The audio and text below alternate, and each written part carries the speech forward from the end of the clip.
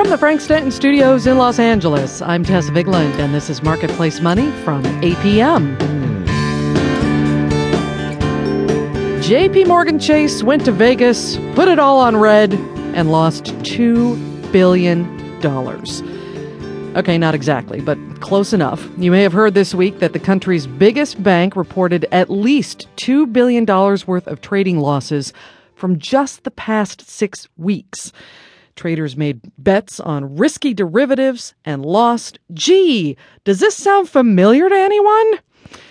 Well, earlier in the week, the CFA Institute, that's Chartered Financial Analyst, announced a global campaign to, quote, improve the investing public's trust in the investment industry.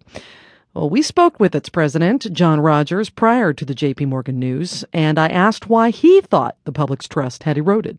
Two things. First, stock market returns have been very volatile for the past 10 years, and we've had a rolling 10-year period when the Dow has basically returned nothing.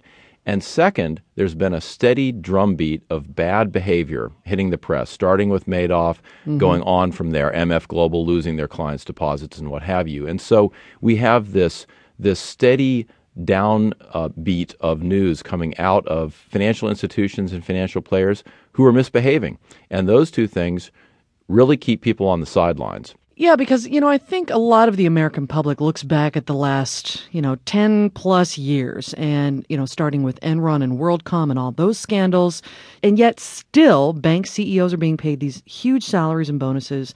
They seem to be rewarded for taking huge risks with our money. So I think a lot of people look at the system and wonder what has changed.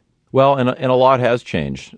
The financial services sector lost over 200,000 jobs worldwide last year. So the pain is being felt. And to us, it's about the industry remaking itself fundamentally in the best interests of the clients.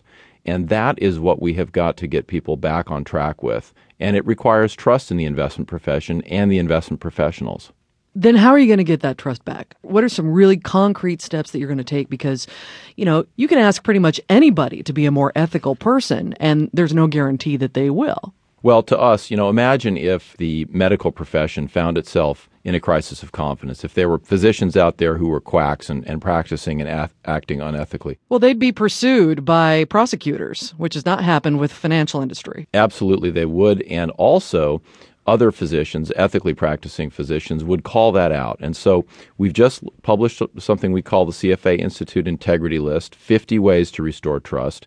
And one of them is to require training on ethical decision-making for each of our firms.